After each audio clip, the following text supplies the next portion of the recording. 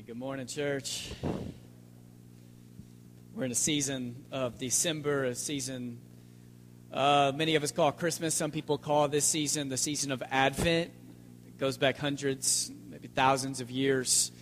And what Advent means is it's waiting. It's waiting with anticipation. Maybe you grew up in a faith tradition that's celebrated Advent. There are many churches of a number of different branches of Christianity who've honored kind of what we call the Christian calendar, where every December it's more than just a Christmas day they celebrate, but there's this season of being reminded how the people of God have waited for things throughout the years. Have you noticed how much waiting happens when you read the Bible? People wait for the promises of God to be fulfilled. Even when there's the birth of Jesus, there were people who had been waiting for a Messiah, for this fulfillment, this promise of God for hundreds of years. They had been waiting. Do you know anybody in your life who has ever asked you that you would pray for them to be a person who waited better? Like, do you know anybody who's ever set a goal, a New Year's resolution, that this year I want to be better at waiting? People don't go to school to learn how to wait. There's no ambition in your life that I want to be a professional person who knows how to wait well. We don't like to wait for things. Yet you look throughout Scripture that in the story of Exodus, you had people in Egypt who waited over 400 years for God to deliver them from oppression. You have David who waited 40 years for the promise of God for him to become king to come to fruition. You have Abraham who waited for years before a baby was given to him. You have people who waited in Babylon. All this waiting. And then you even think about in the last few hundred years, people even here in our own country. Casey, do you mind sitting with our children this morning? My dad called me out one time in a sermon. All right, that's all it took. Thank you. You have people who waited throughout the Bible, parents who wait sometimes for things too, right? There's just a lot of waiting. You have people in America who've waited for equality, who've waited for justice, who've waited for laws, who allow them to have dignity restored to who they are. Maybe you've already heard the news. Yesterday, our friend Don Litton passed away. Funerals will be this Wednesday at 1 o'clock here at Sycamore View. But Don served as an elder in this church for a number of years, and just a few weeks ago was told he had a few weeks to live. And there are times where I go and I visit people in the hospital, and they don't know if they're going to make it or not, but because of either pain meds or whatever's happening in their life, I'm not able to talk with them about what it's like to know that your day is coming. I guess for all of us, our days of living on this earth are drawing to an end. They're coming for us, right? We're getting closer to that day, but there were some interesting conversations with Don the last few weeks of I sat with him and I talked. I was like, man, I know that you only have a few weeks left. You may not see the Memphis Grizzlies win the title this next year. You may not live to see that. It's going to probably happen. But but I just started asking questions. I'm thinking, what do I have to lose, right? Like Don, you know that the chances of you making it to Christmas aren't likely. Every time I would visit him, his health was worse. His voice was softer, yet his mind, he was still thinking. And I was able to process death and life. And one time I said, man, it's like you're waiting for the end, but are you scared? And he just had this grin on his face. He's like, I'm not scared because I know the prize that awaits me in the end. I want the best for Betty and the grandkids and my daughter, but I'm not scared. And to be able to process with him what it was like to wait for the day that God welcomed him into his kingdom.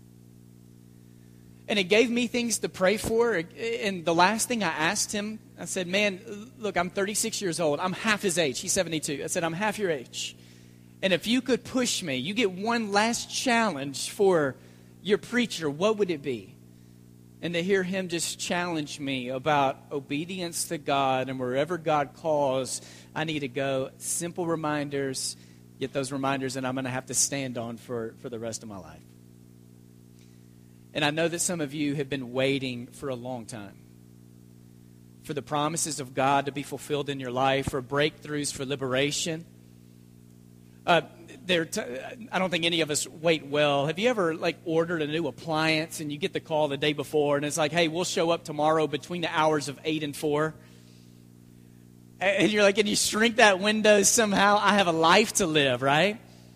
Do you like waiting in line or waiting on the phone more? I don't know about you, but we don't wait well. And I don't want to minimize waiting because I know some of you this week, you're waiting for results. You're waiting for marriage to happen one day. You're waiting for children to come. You're waiting for children to be awakened to how good God is. You're waiting for a relative to come to know the Lord. You're waiting for liberation. You're waiting for a job. You're waiting to get out of bankruptcy and all the things that keep us waiting for the fulfillment of a promise of God. Yet, have you ever been at a time in your life when you desperately want the fulfillment of a promise to come within an acceptable time frame?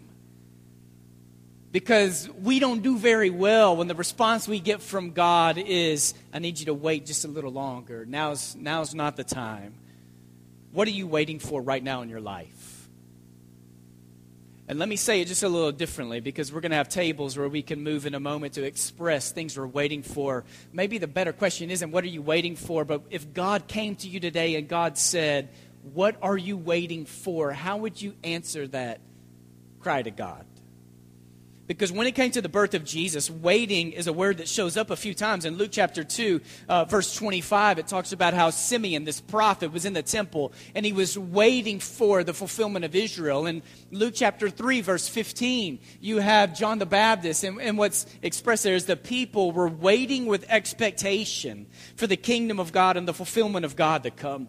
Whenever in your life today, whenever you find yourself waiting for things, for promises of God, for fulfillment, whenever you find yourself waiting for anything in life, know that you are in the company of the saints who have gone on before us.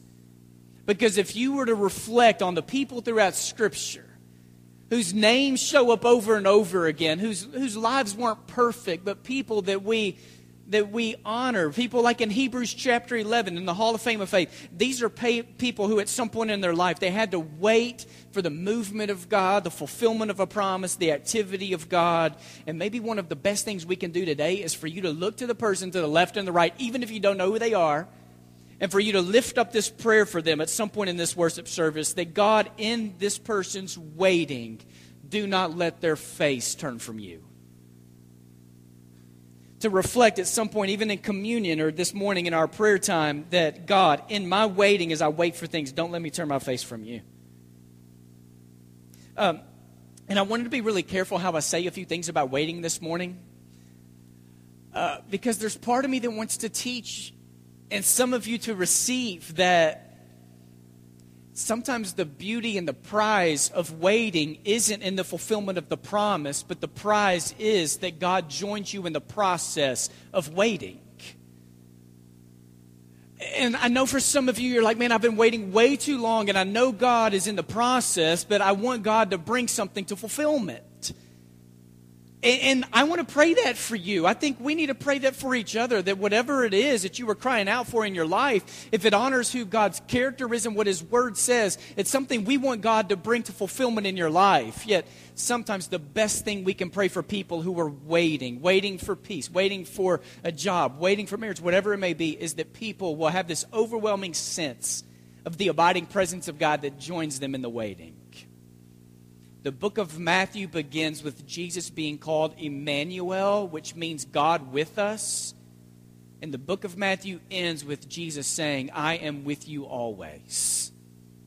It begins and ends with this promise of the presence of God that does not want to forsake His people.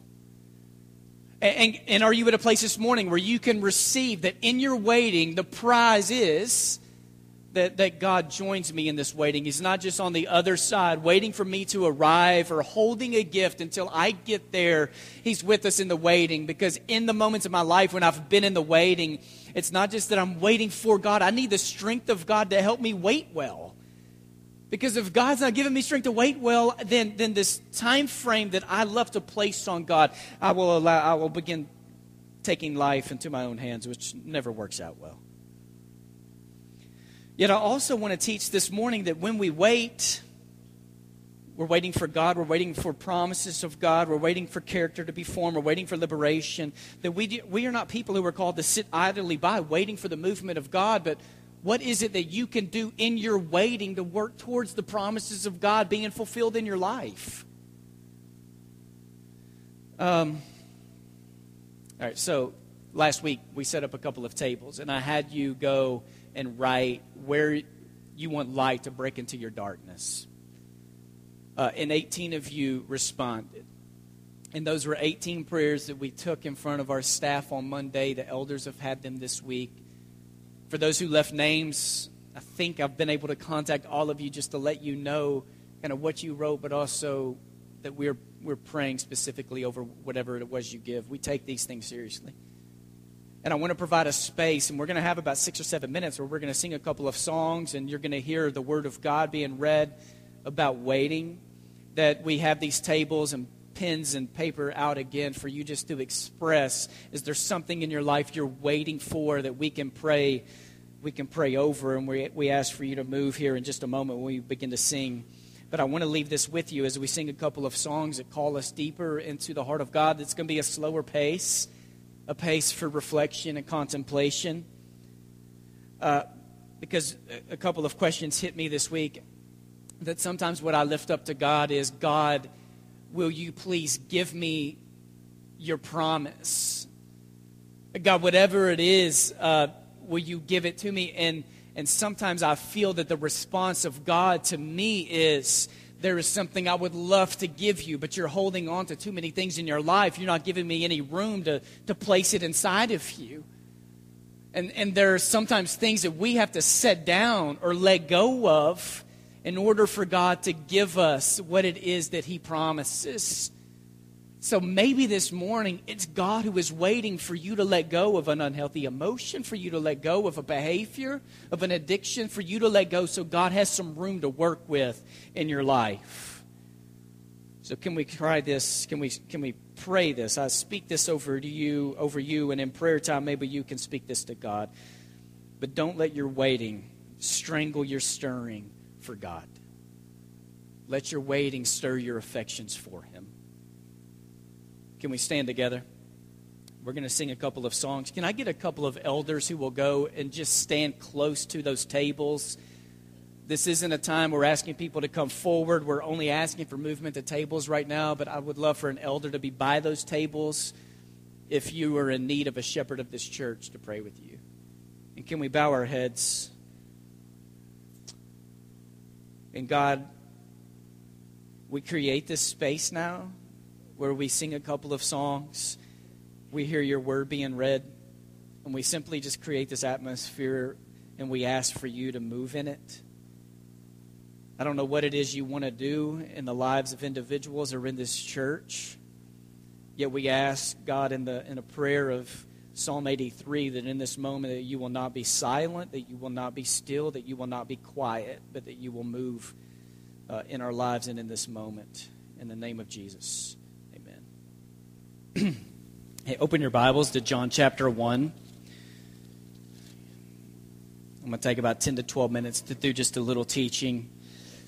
So we're in a series, a 4-week series that we have called Word Became Flesh. What I want to do over these 4 weeks is to walk you through John chapter 1, where it's really not a birth narrative, but there's all this imagery about how God came into the world through Jesus. And you can't honor the birth of Jesus without acknowledging the waiting for over 700 years that they had been waiting for this Messiah. Listen to John chapter 1, verse 6 through 9. I just want to focus on these few verses this morning. There was a man sent from God whose name was John. He came as a witness to testify to the light so that all might believe through him. He himself was not the light, but he came to testify to the light. And the true light, which enlightens everyone, was coming into the world. Did you know in John chapter 1, the name Jesus is not used until verse 17? So you have John, who's John the Baptist, whose name is mentioned. The name Jesus doesn't show up until later on in the chapter, yet all these images and metaphors are being used to describe who Jesus is. He's called the Word early on in John 1. He's called the Light. He's called the true light. Yet you have this guy named John, and the Gospels take seriously what John the Baptist, who he was, what his mission was. Some of you, especially those of you who grew up in some kind of VBS. Am I still on? Am I good? Okay. I don't know. Maybe my mind's playing tricks on me in December. What we know about John the Baptist, especially those of you who grew up going to like VBS and stuff, is like this is the dude who ate locusts and ate honey, right?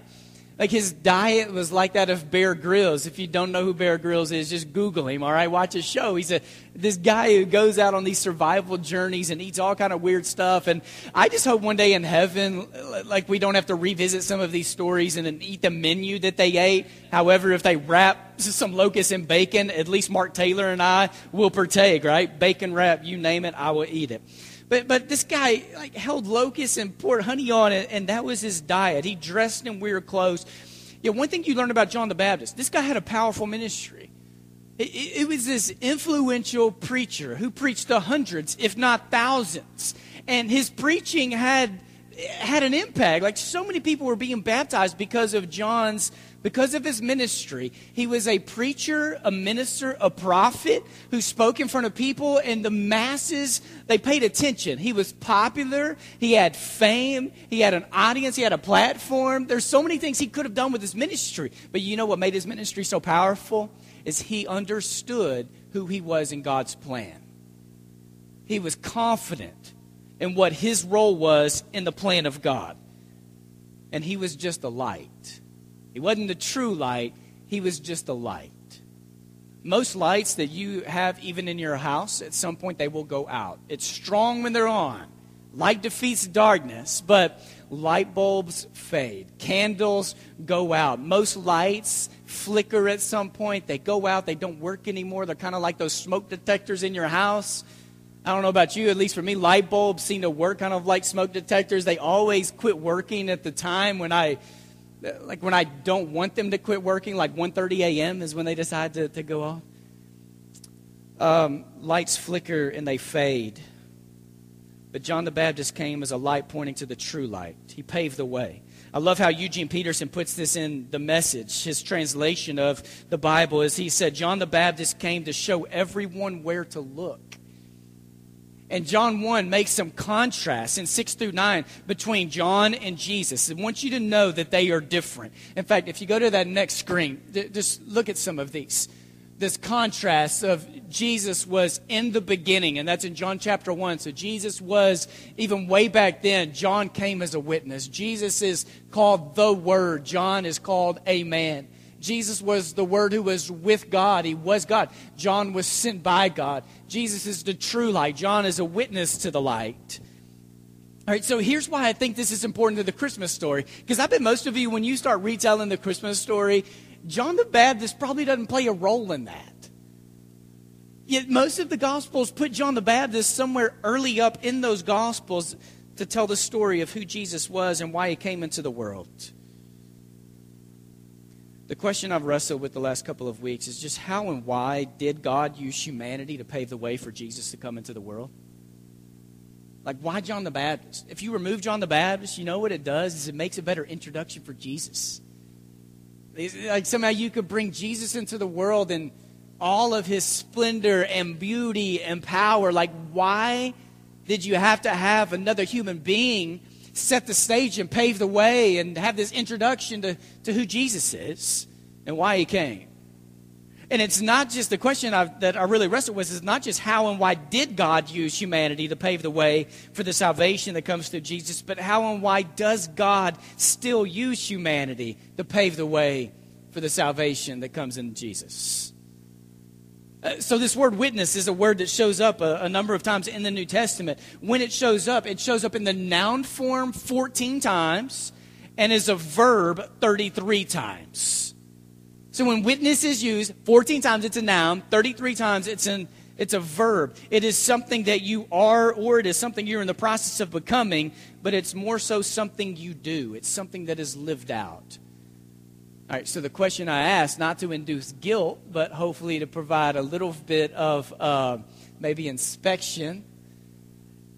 What kind of witness are you right now? How is your life bearing witness to the beauty and the power and the saving grace of Jesus? Because when you are invited into a relationship with God, God doesn't invite you in to be a statue for the kingdom of God. It's not just a statue that people look at. You are invited into this story to become a witness to the true light. And witnesses was a serious task back then, and it still is. It's something you take seriously. I mean, for John the Baptist, it meant that his head ended up on a platter. Now, hopefully that won't be something that happens to you.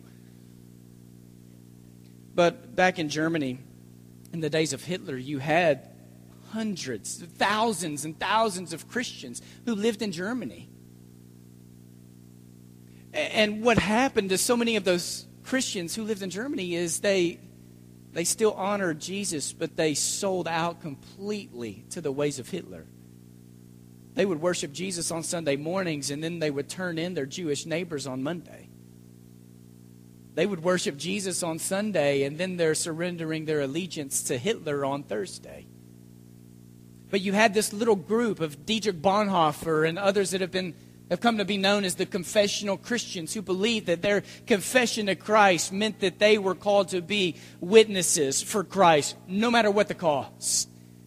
That they were called to be a light who pointed people to the true light. And many of those people ended up losing their lives because they took seriously what it meant to be a witness.